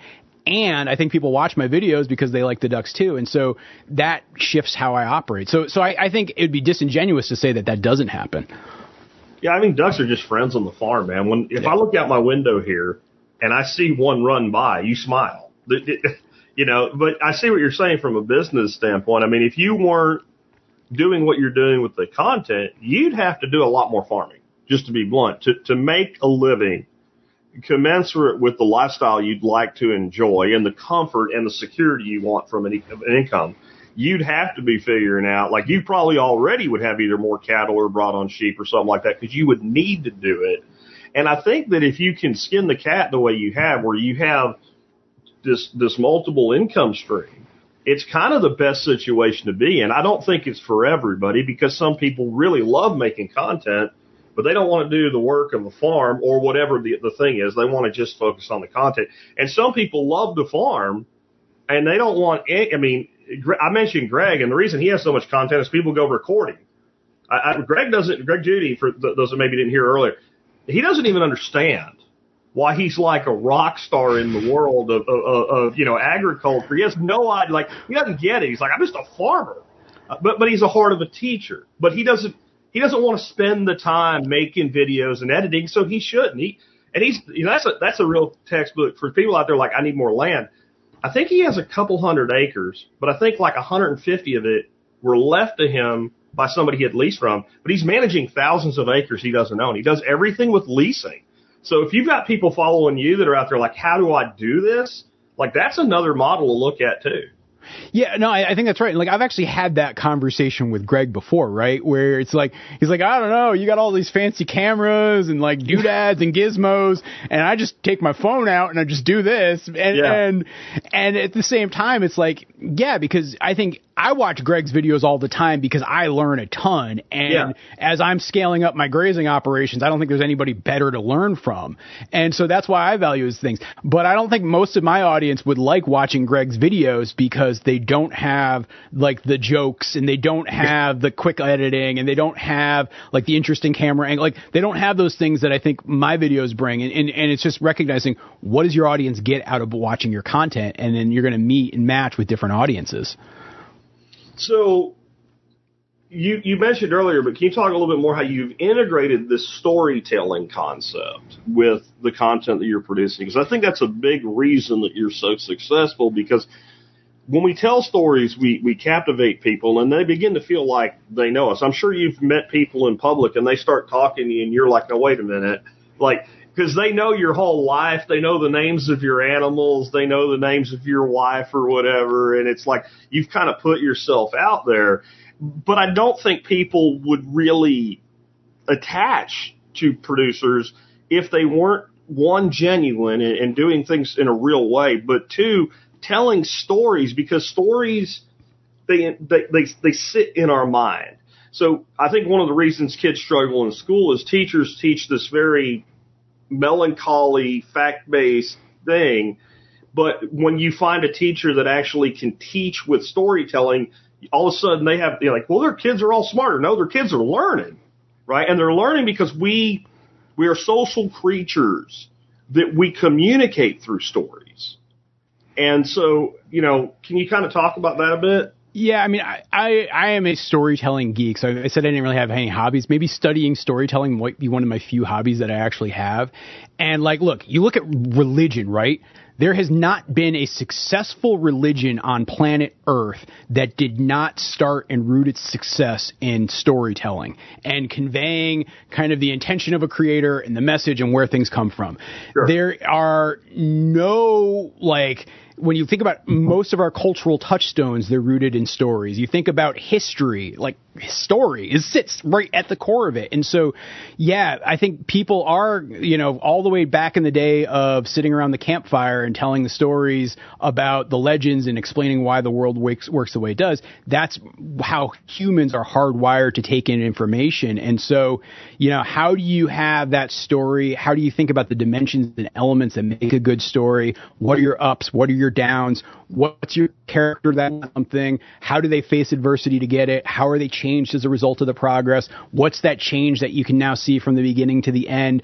It doesn't matter if you're doing a how-to of how to do something versus how I feel like a dumbass because I let my dog get hurt.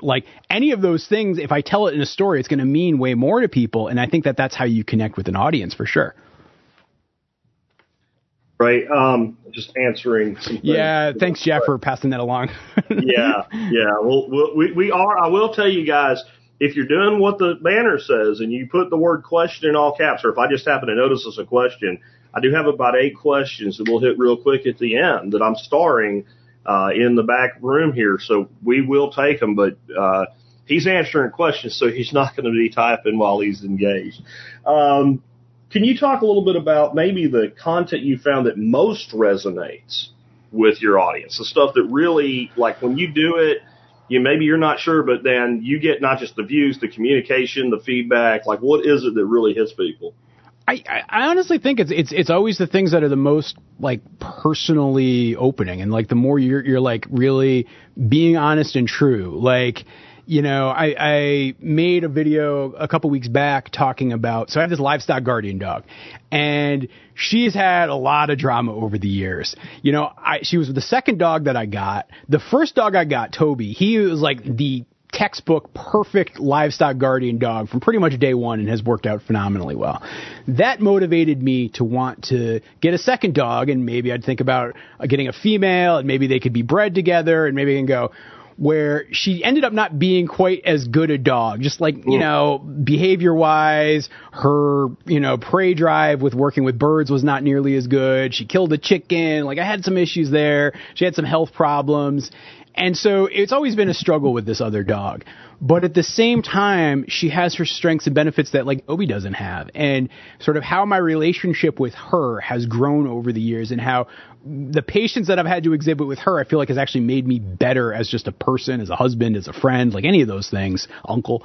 I made a video talking about that and really bringing that to life and showing that relationship with her, and how even though she was a struggle on the farm, I couldn't imagine the farm without her. Telling a story like that, I think, is actually what connects way more with people than, hey, just this morning I shot a video showing how these days my pigs are eating entirely nothing but apples and brewer's grains. Wow. Apples that fall on the ground.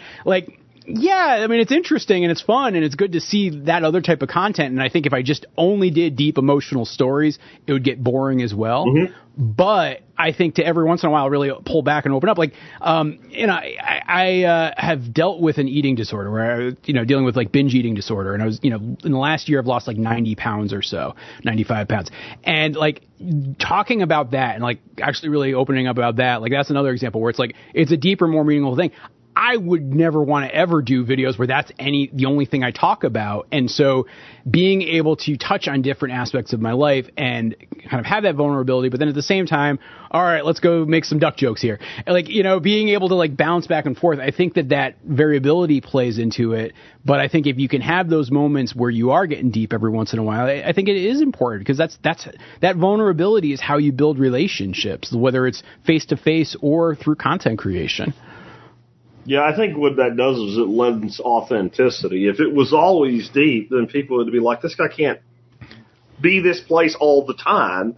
And if it was always humorous, well, then it's like a performance instead of a reality. Like, we have enough non-reality TV on TV. We don't need to replicate it with independent content production. We need authenticity. And I think probably that's why it really resonates with people. Have you got any key strategies you've used to grow? Because you grew really fast when you look at it in a timeline. You're huge as far as reach now. Yeah, I mean, I think a couple things are, number one, like, what's the most important thing you're giving your audience? Like, really respect your audience above all else. Like, that is, I think, the most important thing. It doesn't matter if you have camera skills or editing skills or anything like that. I think that's one component of it. I think the second piece of it is, much like we were talking earlier about with a homestead, focus on one animal or one skill building at a time. Focus on one platform at a time. If I look at it right now, like, we've got about 800,000 on YouTube, 2 million plus on TikTok, 1.5 million on Facebook, about 150,000 on Instagram. Like, each of those things, I didn't try to build them all at once. I focused on getting my YouTube content down and finding a process there. Then I took those skills and I moved actually over to TikTok. Then I took those skills and I moved that over to Facebook and found a way to kind of grow on Facebook. Like going kind of piece to piece was very much how I built that. I think people will try to do all the platforms all at once, and I think you're going to only overwhelm yourself. Versus find your voice and then try to find how your voice can fit other platforms and build from there, I think, is another piece. And then the other piece is, like, recognize that it's all going to change. Where I feel like I've been doing this long enough now where I've seen the algorithm shift on YouTube multiple times in terms of what does it reward, what does it penalize, and how do you need to think about your content creation. And you can't get all frustrated and pissed off saying, oh, they did this to me. You need to take accountability and say, hey, how am I going to figure it out, reverse engineer it, find out what works, what doesn't, be obsessed with talking to other people and learning as much as you can to understand how it works, and using that and then applying it to what you're creating. Like, I think, you need to be comfortable with doing that and recognize that it could all change in an instant, and don't take it for granted and don't get complacent, or else you will find yourself irrelevant in no time flat. I'm the last person to defend many things when it comes to Google, YouTube, and actions that they've taken over the years. And I go back with that way back to the early 2000s from an SEO and content creation strategy. It was actually, I ran a marketing firm where we did that type of work for other companies. But when it comes to what you just said, no, they didn't do it to you. The ego it takes to believe that Google made a algorithm change to do something to Jack Spirko or Morgan Gold is ridiculous. They made a business decision based on trying to optimize their business, and since you optimized for the old algorithm, it doesn't work for the new one. And that's something we did that in SEO constantly, where we would, start to see rankings we'd have achieved for people decline. Well, what did they change? Let's tweak things. Let's adapt. Right, rather than sit there and have a pity party over it. So I think that's probably a big part of why you've continued that momentum. And I think part of that, though, is tracking things. Not just going, well, I got a lot of views or I got a lot less views or whatever. To legitimately look at your analytics and say, hey, there's a significant change and undertow in this, and how do I adapt to it?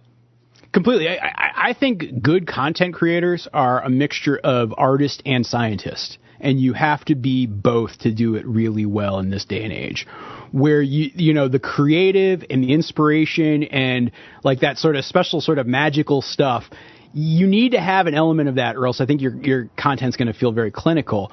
But then, yeah, if you're not comfortable with rolling up your sleeves and looking at the data and reverse engineering how an algorithm works and figuring out the objective of the company that's owning that algorithm and what are they trying to achieve and what sort of user behaviors are they trying to promote, and then say, well, how do I make my content foster that?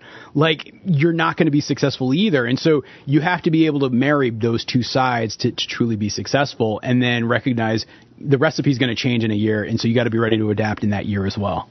Yeah, I would agree with that. The other thing I would tell people is it really makes a lot of sense to try to figure out some way to develop direct relationships with your audience. Like, I have an email list, with tens of thousands of people on it because they've subscribed to that content notification.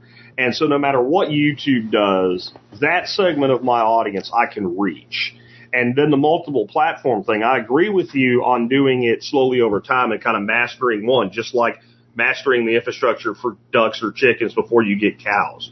But as you do build, by having those multiple platforms, if one of them goes sideways on you, and we've even had people banned and shut down or whatever, sometimes for nonsense, sometimes for probably legitimate reasons. But if you have multiple streams out, not just income in, then if you do lose one or you do have one negatively affected, you haven't lost momentum across the entire business. Completely. I mean, I think, like when the TikTok ban was like a lot of discussion last year, like there was a lot of emphasis on it. It was actually looking like, hey, something could happen here. It was one of those things where it was like, okay, if it goes, it goes. I'm not going to sweat it because that's not something that's within my control. What I am going to be thinking about is how do I, pivot? How do I shift my attention to Instagram? Because they'll probably be the big winner of, TikTok going away, for example. And so you got to just be thinking about it that way. I think the other piece that you make is a really good point that you just said there is, it gets easier the more you get used to stuff. I was talking about adding sheep into the mix for next year, and who knows, maybe I'll add turkeys into the mix as well. Mm-hmm. I've never raised turkeys before, but I've done a ton of geese, a ton of ducks, a ton of chickens, and I've done cattle. And so even though I've never done sheep or turkeys, I wouldn't be scared to add sheep and turkeys next year because I have all the core skills down that would get me there. Just like if 2 new platforms started up next week, I'd probably be ready to jump into both of them right out of the gate, because I've got a lot of skills around how to create content for multiple platforms already. And so, yeah, I might have to figure some things out and it might make it a little tough, but it's not the same thing as in I'm starting from 0 followers, 0 audience, 0 voice. I'm just trying to get things going and figure out what works for me. That's a much harder place to be at versus you have some initial things built. You can now jump on multiple things at a time. What's your key strategies for monetization? I think you're kind of like me. You don't rely on just one thing. You have multiple ways that you monetize your content, because it's nice that I get not really a check, a direct deposit from Google for AdSense on videos every month. I'll take it, but I'm not going to rely on only one source. No matter how high that number goes, it can always, one way or another, they can decide they don't like you, or they can actually change the algorithm and you can have like an off month. How do you monetize it? How do you broaden it so that it's not subject to one thing shifting on you? Sure. I mean, so there's the streams, just to give everybody kind of the very transparent inventory. It's AdSense revenue with Google. It's AdSense revenue with Meta. It's, I guess, a pseudo version of AdSense revenue with TikTok. And kind of each of those is like a stream. That's part of how I make my monthly nut. There is sponsorship dollars. And so I'll usually do 1 or 2 sponsorships a month. And those dollars come in as well, and that's separate, so that's different than the AdSense revenue, but it sits on top of the same stuff oftentimes. There's merchandise, and then there's also, essentially I'm actually diving into, so I'm getting ready to self-publish my first book. It's a novel written for children, kind of like call it like Charlotte's Web almost, about my livestock guardian dog Toby, and I'm getting ready to do that. I had publishing opportunities that I actually turned down, like, big publishers. And when I looked at the economics of it and what they were asking for me to do in terms of IP sharing and what I was going to get for a royalty per book versus if I went the self-published route, like, just as a business decision, given that I've got an audience, it made zero sense to go that route. And so now I'm doing this thing where I'm starting to do publishing. And so I'll probably do another book next year and, getting that in as well. And so it's just having these types of businesses. That's how I've made it work so far. In terms of how do I make the decision on where to go, I think it's a little trickier, and I don't think I actually do it all that well. I think I have struggled for years with trying to figure out a Patreon or subscription type thing. I've just preferred to just try to give out my stuff as much as free as possible, because for me, I've just still prioritized reach and connecting with as many people as possible versus trying to maximize each dollar out of the gate. And at least for right now, I'm just continuing to grow that because I still see myself in the growth stage versus the just sort of, I don't know, call it milk stage. Yeah. I'm sure, like anybody that's done this for any length of time, you've had your share of haters and trolls. I find negative feedback goes in three categories. Legitimate negative feedback that I can do something with and do a better job. Kind of hater feedback, but it's not really truly a troll. A troll is the third kind, and that's the person that, like, they make their life about you, and they just, like, they follow you from one place to another. How do you handle those different types of negative and critical feedback? I mean, so the feedback that always pisses you off the most, or at least pisses me off the most, is the stuff that's actually true. So the stuff where you might not like what they're saying or how they're saying it, but if you, in good faith, analyze what you're being told, it's accurate. That's usually the stuff that makes you the maddest. And for me, those are the ones that cut the deepest. And I actually just try to do my best to listen for it and pay attention when I'm feeling that way and, like, really be honest with myself on it. So I think that that's one segment of it. I think the pure haters just know that there's always going to be people who hate you. So I am, like, loathed in the hound hunting community. So the folks who will send dogs out to, like, go tree bears and raccoon, because I've had issues where I've had hound hunters come on my farm. I have posted land. I don't want them there. And I've spoken out on it. I've made videos on it. It's garnered a lot of hate for them.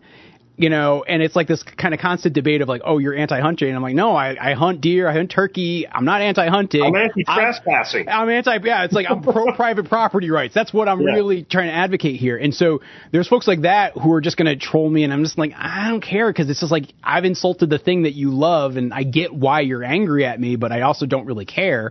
And so I can kind of just discount that and write that off. And then I think the third category is just the people whose lives suck. And they're, you were saying a kind of the professional troll, and they're just going to follow you where you go and just hate on you to hate on you. I think on some level, I just sort of thank them because, again, that's a viewer, that's engagement. I'll take it and run with it. And on the other level, I pity them because it's like, if you're building your life around attacking other people, and that's the only thing you can do to get just like a little bit of a dopamine hit to make your life not seem as horrible as it actually is. Like, I genuinely actually have empathy for those folks. I tune it out. I try not to engage with it too much because I think it puts me into a bad headspace, but it's going to be there. And if you want to create content and you want to put yourself out there, you just have to recognize that that's a price of admission. And to like get frustrated with it and like let it take too much mind space, that's your responsibility to walk away from it. Those people aren't going to go away. They're going to be there, and you got to just suck it up. I kind of put them in two categories. Sometimes trolls will just ban them. They just get rid of them and just don't have to deal with them anymore. Occasionally, I've actually monetized trolls. I had one dude that was a real hater, followed me everywhere, make new accounts, new names, whatever. And he was a vegan. And that was this whole thing that you kill animals. And, well, yes, and that's what I do, and go somewhere and listen. And he wouldn't quit. And I was getting ready to go on vacation. So I sell a membership product with discounts and things like that. And what I did is I created a discount code. And the discount code was bacon. And then if you wanted to use it, you had to promise on your honor, there was no way to check this, but you would buy at least 1 pound of extra bacon that week and buy a second pound and give it to somebody as a gift. And then we went on vacation. We ate a bacon sandwich on the island, and the sale paid for my 2 guided fishing trips, my bar tab, the hotel, and my rental car. The only thing I paid for in that vacation was my airfare. And I don't do that a lot. But occasionally I will do that because there's a point where you're like, I'm the guy that's sitting here spending 10 hours a day to produce this content, and you got this person that's literally like an online stalker at that point. And I have found that when you do that with them, one, at least it turns it into something productive and fun, and everybody has a joke and a laugh, except the troll. But two, it kind of makes them go away. Like, this isn't any fun anymore, right? Like, I need to go bother somebody else. Because there are people, and I agree with you, though, I do have empathy. Like, what is in your life that you care so much about what Morgan Gold said that you're going to, like watch every video and attack this person? Why don't, this is the most free market that's ever been created, content creation, in my opinion. Anybody can create content, put it out. No one forces you to watch it. It's not like, I don't know how old you are, but I'm old enough to remember 3 channels plus one extra one on the UHF on TV, and you didn't have a lot of choice about what you watched. There was a few things you could watch. Like today we have 3,000 channels on cable, but we have 3 billion people producing content. Just watch what you want. Oh, completely. I mean, and it's funny. So, you said this earlier of like sometimes they'll just ban them. I think that is part of it too, where, yeah, you as a content creator have to recognize that you're going to have that out there. I consider myself a huge proponent of free speech. I love engaging with folks that I don't agree with. Like, heck, There's lots of crap you will say, particularly in your more political minded ones, where I'm just not of the same mindset. Sure. I don't let it piss me off or anything. I just let it go. Like, that's your thought. I have my thought. Yeah. I struggle sometimes with hey, I used to not do this. I'm like, I won't delete any comments or I won't delete any, people. But there's a certain point where it's like, well, how much of your mental health are you going to let those folks try to impact or just seeing it over and over again becomes almost a distraction. And so that's typically when I do it. And then as actually I saw Lynette say this in the chat, for me, I also can sometimes be a little adversarial, and I sometimes get a little kick out of poking the bear and having fun with some folks. And so sometimes I'll just do that too, where it's like there's nothing better than trolling a troll. Like that can sometimes be quite enjoyable and cathartic. Yeah, because the bacon sale was clearly poking. Exactly. I think that's a perfect example. That was pinataing the troll, putting them up and hitting them with a stick a little bit, but it did pay for most of my vacations. So, yeah. And you gotta love it when it does that, right? and as far as banning people and all, when people bring the free speech thing up, I'm like, you have your platform, you go do whatever you want with it, say whatever you want with it. This is mine, and I liken it when somebody says if you don't let me call you 20 different cuss words in the comments of your video or whatever, you're not for free speech. That's like saying if I don't let you spray paint negative things about me on my front door of my house, that I'm interfering with your free speech. You're free to make your entire house say Jack Spirgo's a jackass. I'm okay with that, right? But you don't get to put it on my house. And I think that we do have a right to our own content. We do end up giving some of that up with using platforms like TikTok or YouTube or whatever. But in the end, it is our channel or our group, or in my case, my own website. And I will police that if you're being just dirty to be dirty, I guess is the way I'll put it, Yeah, and it's always going to have to be subject to your judgment, but guess what? As the owner of it, and it's your house, to your point, go start your own website, go start your own channel, and I can't control that. You do what you do. I think it very much is that. I think that's a very good analogy. Let's hit a few questions real quick so I can let you go. Yeah. I can't pronounce this person's first name, so I won't try. You kind of talked about this, but what kind of animals would you like to add in the future? Rabbits, goats? I mean, goats I'll take. I love eating goats. I don't want them. My best friend Nick Ferguson says if you want goats and you want to be happy, you need electric fencing in advance, and you need to have goat terrorism. That fence needs to be so hot that the first time that goat touches that fence, it's terrified for the rest of its life of that fence. I have another good friend, John Willis. He had goats, came home. They were on top of the Porsche. No more goats. I've said this many times. I will never have goats on my farm because I'm so focused on growing trees. And all it takes is 2 goats escaping for an afternoon, and I've just lost 5 years worth of work. And so I will never have goats. Rabbits, I would like to have. I think my wife would struggle with actually butchering rabbits, and I would just be the only person eating rabbit meat, so it doesn't make sense. Sheep, I think, are highly likely to end up on the farm next year. And then the other thing I've considered lately is, do I go into a dairy cow, just because I like working with cattle so much? Those would be the two most likely next candidates.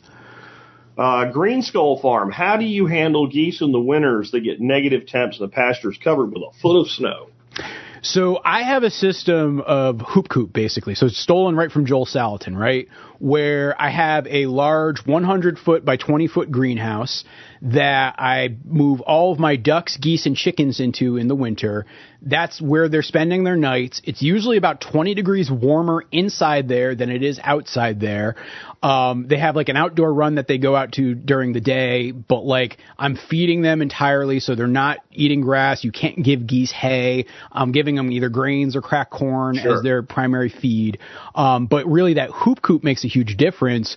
What I do is a deep litter bedding system, so just keep piling straw and hay over and over and over. Then I come in with the tractor and clear it out in the spring. And this year, actually, what I did was I planted buckwheat, oatgrass, and pumpkins throughout the entire hoop coop area. Okay. And so I'm going to be growing that until probably like late October when I move everybody in. And then I'm just going to basically pick the pumpkins and let the birds do the rest. And I have my first level of bedding for the winter set without even having to do a thing. I have some initial feed for them without having to do much at all. And then I'll just keep piling it up and repeat the cycle for next year. Yeah, and I'll just say that in my experience, they definitely need to be protected from the elements, but geese and ducks are incredibly cold hardy. I don't get the winters you do, but we've had winters where it's 5 below zero here for a few days. It does happen. And the dadgone ducks will be out sitting in the shade when it's 5 below zero because they're like, the sun's too much. I mean they are way tougher than people think. Completely. The hardest part actually just keeping them with fresh water. That's actually the hardest part. Yes. And I've actually given up on doing heated troughs. What I just do is I'll get them water twice a day and have them in like the rubber tubs that are easy to like stomp on and break up. And so I'm just constantly cycling ice more than anything else. It's much harder to keep chickens here and keep them from getting frostbite than it is to keep ducks or geese by far. Yeah, well, we shut off all the water on the property except for one hose bib. I have cutoff valves, and I blow everything out with an air compressor, and I don't have to worry about anything freezing in the winter. And then we do the same thing. We just refill their water instead of once a day, 2 or 3 times a day, depending on – because some of the tubs, I mean, they'll freeze into an ice cube in a few hours sometimes when that ground is that cold because that tub's on the ground and pulling through. But, yeah, water is the most challenging thing to me in winter. Wayne is asking if you could talk a little bit more about the tree component of your business. Yeah, I mean, like I said earlier, the nursery piece is a small part of it. It's easily the most profitable thing I do. And I put in my initial wave of trees even before I was living here full time back in 2017.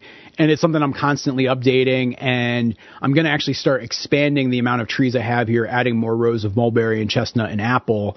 And it sits in the background, right? Because trees take a lot of time.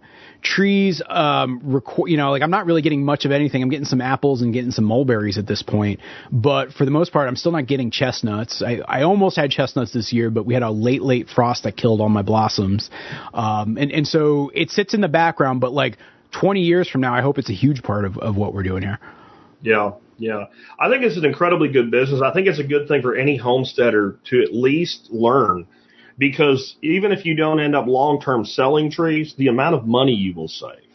Because you won't have to buy them from Morgan or from somebody like me. You'll grow your own because I've always called plant propagation, no matter how you do it, printing money. Right? And I've got my granddaughter all excited about a plant-based business because, when she starts understanding, wait, I can take cuttings off this mint and I can make $3 a plant, and take her down I took her down to Lowe's and showed her what people were paying, $6 for a mint plant. And of course, kid, you got to rein it back in. Like, you can make 100 of them, doesn't mean you can sell them all. But I think it's an incredibly profitable thing. And you said it's like one of the most profitable things you do. And I think I would critique that a little bit, or maybe clarify that a little bit. You probably mean per hour worked. Completely. So let me use chestnuts, for example. And I got the rough numbers from last year on my top of my head. So I probably put about 12 hours of work in my chestnut crop from last year and ended up with about $1,500. Now, those 12 hours were scattered over 12 months, but it's like not a lot of effort and work compared to what I got from a dollar's perspective. I mean, yes, like content creation will definitely pay more, yet there's a lot more hours that go into it as well. And so as a per hour basis, it's the most profitable thing, to be very clear. Yeah. Wonderbee here says, what kind of animals would be good for a 2-acre lot? I have an empty field with no trees and would like to put it to good use. One of the things I'll say before you answer is I would put trees in it. I would definitely plant trees, kind of what we were just saying. And I don't know if they would be productive or how many, but I would want trees for anything I'm doing with livestock because I want shade. It's a critical asset. Even in northern climates, you get hot points in your summer. And we've all driven down the highway and seen a bunch of cows and it completely denuded under the one oak tree that's on 40 acres. And the rest of the places, they don't want to go near it. So I think shade's incredibly valuable. You have the potential for fodder from trees as well, or for a mass from trees. And I know you're going to say geese because I would. And the one thing I'll warn people, you mentioned goats and trees. Geese get a thing called goose rage. I don't know if that's the right term for it. It's what I've come up with. And I don't mean the goose that attacks a person. You plant 20 saplings, and they'll decide they're okay with like 8 of them. And they will destroy the other 12. It's just something will strike them like that thing is not supposed to be there. And a tree that's as big around as your thumb, a goose will plain hammer that. So make sure you provide some protection. But I would say geese would be good here. Turkeys would be good here. Ducks would be good here. I'd be careful with anything bigger than probably sheep. Yeah, and I mean, rabbit would be the only other one I'd add. And I've actually done this experiment, so I can say this at least for our climate with our growing season and grass season, right? You could hatch out probably about 20 or so goslings in the springtime, if you're in New England, say. And in a 2-acre lot, if you're just moving them with poultry netting, you could actually keep those goslings in grass all the way through into like late September, early October. Easy. And so, yeah, you could have up to 20 geese for 2 acres of space as long as you're willing to keep them moving. If you just let them have total access to that 2-acre lot, you probably should only do 10 because they're going to overgraze certain parts and turn it into just looks like a putting green, and that won't do any good for your grass, and it won't feed them as much as you need to. But if you had 20 and you were committed to moving them, you could easily do that on 2 acres. I have no doubt you could do that. Let's go on to here. Tito Joy, and this must be really important to Tito because she asked it about 800 times. How is Rosie and her chick? So I have like regular chickens, which follow my cattle and are really about my fly management. But then I have the weird chickens, which are a flock of like silkies and bantams that I have in the mix. And yeah, I had one that set up in my dog barn and she hatched out, and Rosie and all 3 of her babies are doing great, Tito. All right. This was not really a question, but I just thought it was a really nice compliment, and I wanted to say thank you, and I'm sure you would as well. Gail says, this is one of the best podcasts I've ever seen. You two are awesome. Thank you, Gail. I appreciate it. Thanks, Gail. This is a lot of fun. This is like I just want to emphasize for folks who might have missed it at the beginning. This is something I've like dreamed about for years. Like I've been so pumped to be here. I'm having a blast. So thanks for having me, Jack. Well, thanks for coming on. I mean, I really enjoy what you do, and I think it's just great to kind of complete the circle here. CJ says, Morgan, what editing software do you use? So I use Adobe Premiere to do most of my editing, but I will say in the last few months I've started to also use a program called Descript. What Descript does, and I know you were wanting to talk a little bit about AI tools a little bit ago, what it does is it basically does a full transcription of your video, and then you can edit that transcript like a Word document. And the reason I like it so much is because I'm able to do rough cuts of my videos, so I don't do final videos in Descript, but I'll take 4 hours of footage, cut it down to a 20-minute video, and then bring it into Premiere and like polish it off and have like a really slick 15 minutes with music and graphics and a lot of like other stuff on top of it. And so I've been using Descript more and more, and it's cut like probably about 30% out of time out of my workflow. Awesome. I'll throw the stuff I use. I use Sony Vegas for my video work, and I use it for audio. It is totally overkill for audio, but I know you understand this. When you become good with a piece of software, it's very hard to use something else when I can just be done with it and I have it anyway. So if you're doing a podcast that's audio primary production, I would not go out and invest in Vegas. It's expensive. A lot of other ways to do it. But if you're going to do video work, it's a great audio tool as well. And then I was talking to you before we got online. I've started using, for making short content out of my podcast, a thing called Opus.pro. And it's been really good. I'm not going to say it's perfect, but it's allowing me to produce more content that without it I wouldn't be able to do. And I think repurposing your content is useful. Richard says, how many chestnut seeds are you getting each fall? So, with chestnut seeds, right, for most of the chestnut growers, you're going to buy them by the pound. And so I'm usually buying about 4 or 5 pounds of chestnut seeds. And then come spring, that gets me about 500 to 600, depending on the size that I'm buying, of actual sprouted seedlings. The germination rate is like somewhere like 90 to 95% is what I find by doing it that method. So, yeah, that's your answer, Richard. And are you doing like a Chinese hybrid or something like that for your chestnuts? Or most of them are Chinese-American hybrids, yes. Okay.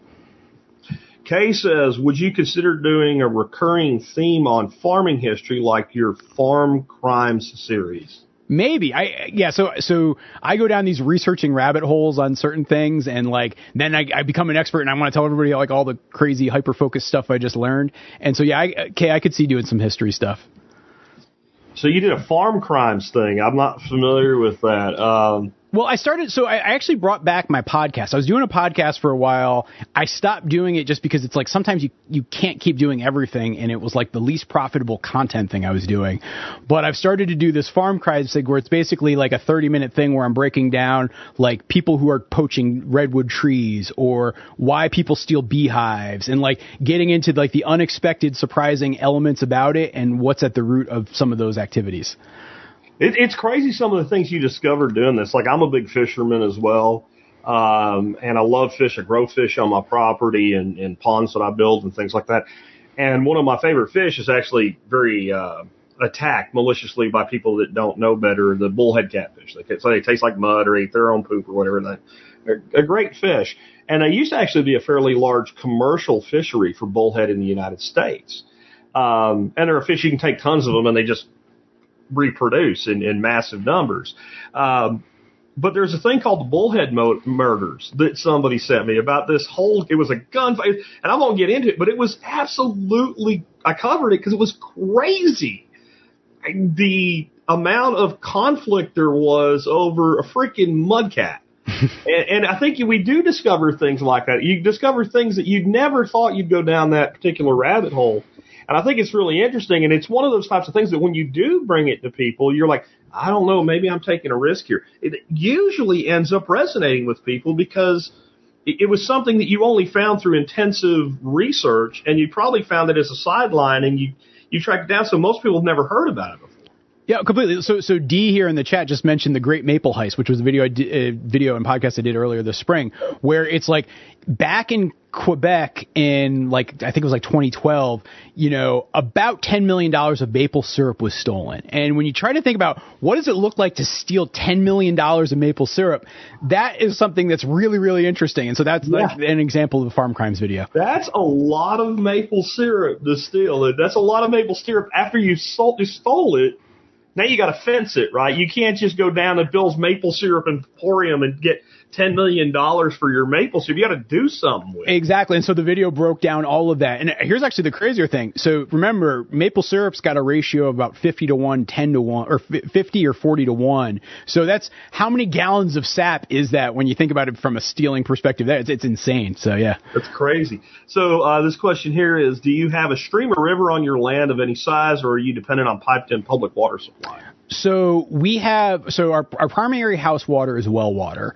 Okay. We have 2 major streams and then some tiny little, seasonal things scattered around here. And then we have a handful of springs. One of them I'm actually in the process of developing right now. All the water's coming from here. And again, that's where I'm kind of lucky. And you always have to recognize your climate where, Jack, I know, you're in Texas and you've talked a lot about you sit on rock basically. Yeah. For me, I'm in Vermont, which other than the Pacific Northwest is one of the wettest climates in America. and I've got a ton of groundwater options. And so, water supply for me is not nearly as big problem as in other parts of the country. Yeah, definitely. We have to rely on irrigation for the things that we grow through our summers here. We just have to. We have a well as well, and I'll tell you, it's the greatest thing in the world until it breaks, because then there's nobody's coming from the city or the county to fix it for you. And last year, I'd really gotten ahead with some extra money that I was going to put aside for some other things, and I ended up dropping $3,800 into replacing the well pump. But it does make, from a standpoint of irrigation, you're not dealing with any chemicals in your water. And like I said, I grow a lot of fish, and I do them in smaller ponds, like 5,000-gallon ponds. And so there's no concerns. I mean, you throw a float valve in your sump, and everything takes care of itself. So if you have the option, I would definitely explore it, except budget for about once every 10 to 15 years a major expense with a well. It's just the way that it works. And then remember also, if your power goes off and you don't have redundant backup power, you also don't have water. That's another thing, Got only a couple more here. Esther says, do you know that you help children in Germany learn English? Different goal target for your content. Thank you for teaching. Oh, well, I appreciate that, Esther. Thank you. I did not know that. That's something new. It's a weird thing when you realize that, your content's global, but you don't really think about it. I remember years ago I got a very heartfelt email about the fact that this guy was a contractor in Iraq, and not a defense contractor. He was like a reconstruction contractor, and he had a crew of about 18 Iraqis that he led that, were building buildings and stuff like that. And one of them spoke English. And I remember he emailed me, he told me that they would sit at lunch and listen to my podcast, and the one guy that spoke English would translate it for the rest of the crew. And I was like, what? I mean, that's the kind of, and that's what the reason I tell that story, and then, Esther mentioning that about kids in Germany learning, if you're thinking about doing this, those will be your paydays. You saw Morgan's face if you're watching the video versus the audio here, when he heard that.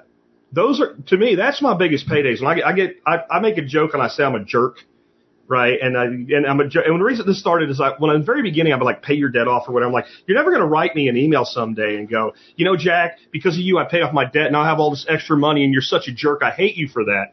And then people started doing it as a joke. They would tell me all the good things from the content and say, you're a jerk because. And to me, when I get those Jack, you're a jerk emails, those are the best days that I have, when somebody's actually done something and bettered their life because of the content you're putting out. And I think if you're going to be successful in this business, that's got to be part of what drives you. Oh, I mean, look, Jack, let's bring this whole thing full circle, right, where we started the conversation. When I think back to myself in, say, 2015 or 2016, it was like Joel Salatin, Justin Rhodes, you, Diego Footer, a couple of other folks, Greg Judy, that were the motivation and inspiration for me to say, hey, I want to go out there and I want to start a farm and I want to kind of figure out a way to make it all work. That's rooted in that. And so the ripple and impact that you can have when you make content, it's incredible. And it's super, super gratifying to see it. This one has to be for you. How is your Tesla Powerwall doing? Any plans to do an update video? Oh, it's doing really well. I probably will actually do it, because one of the things that I've done here is we've started a solar co-op with a few of our neighbors, and so rather than putting solar panels on the roof of our new barn or anything like that, we actually have a neighboring farm has a field where we're getting all of our power from, and so I'll do a video on that. But we also have Tesla Powerwalls, because when we were doing some updates to our house, I was looking at, hey, do I get a generator and figure out a generator system, because we live in the middle of nowhere. We're in Vermont. We get storms. We lose power a lot. I opted actually to go with Tesla Powerwalls instead, and it's worked out really great over the last few years. And so, so far so good. Absolutely, man. So this has been great. I really appreciate you being with us today. Tell people, especially, and you got a lot of people in a live stream from your channel, but this is going to go out on audio about a half hour from right now if you're watching it live. And there's a couple 100,000 TSP fanatics out there that I'm sure would like to know more about what you're doing, Morgan. So tell them how they can find you, about your website, etc. Yeah, sure. So if you want to find me, it's just look for Goldshaw Farm. So 3 words, GOLDSHAW Farm. My last name's Morgan Gold, so that's where that part came from. The family that owned the farm for 100 years was the Shaw Farm, the family. Okay. So that's where that part came from. And yeah, you look for us on YouTube. We put out 3 long videos a week, plus shorts on every other day, on TikTok and Instagram and Facebook, all just Goldshaw Farm, or you can go to goldshawfarm.com. And then the last thing I'll say, just a promotional, is I have a new book coming out this fall. September 18th is the launch date.